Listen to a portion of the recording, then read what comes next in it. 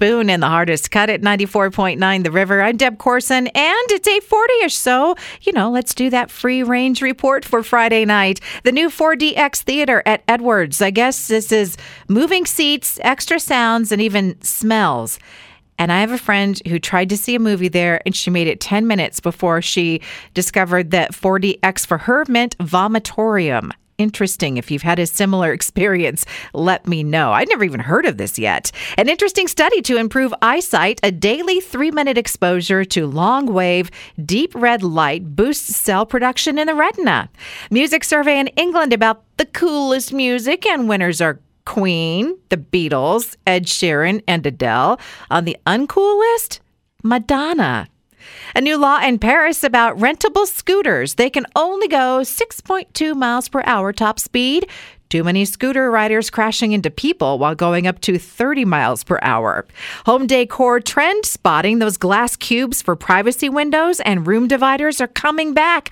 Oh, good. I have those in my master bath. And just a little bit more push on this retro trend, please. And I think oak cabinets will be back, right? This is my excuse for never remodeling my kitchen.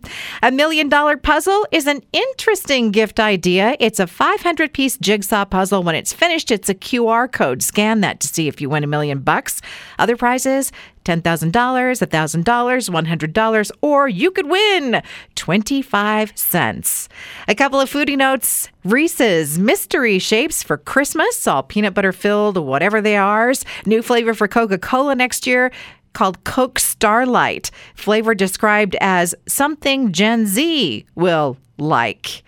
And the International Association of People Who Dine Over the Kitchen Sink celebrating today, officially Dine Over Your Kitchen Sink Day. There's a book for real believers called The Official Sinkies Don't Cook Book, with recipes like a handful of mashed potatoes, a cracker topped with mayo and a pickle, and my favorite, cakeless frosting, right out of the can. I love that stuff.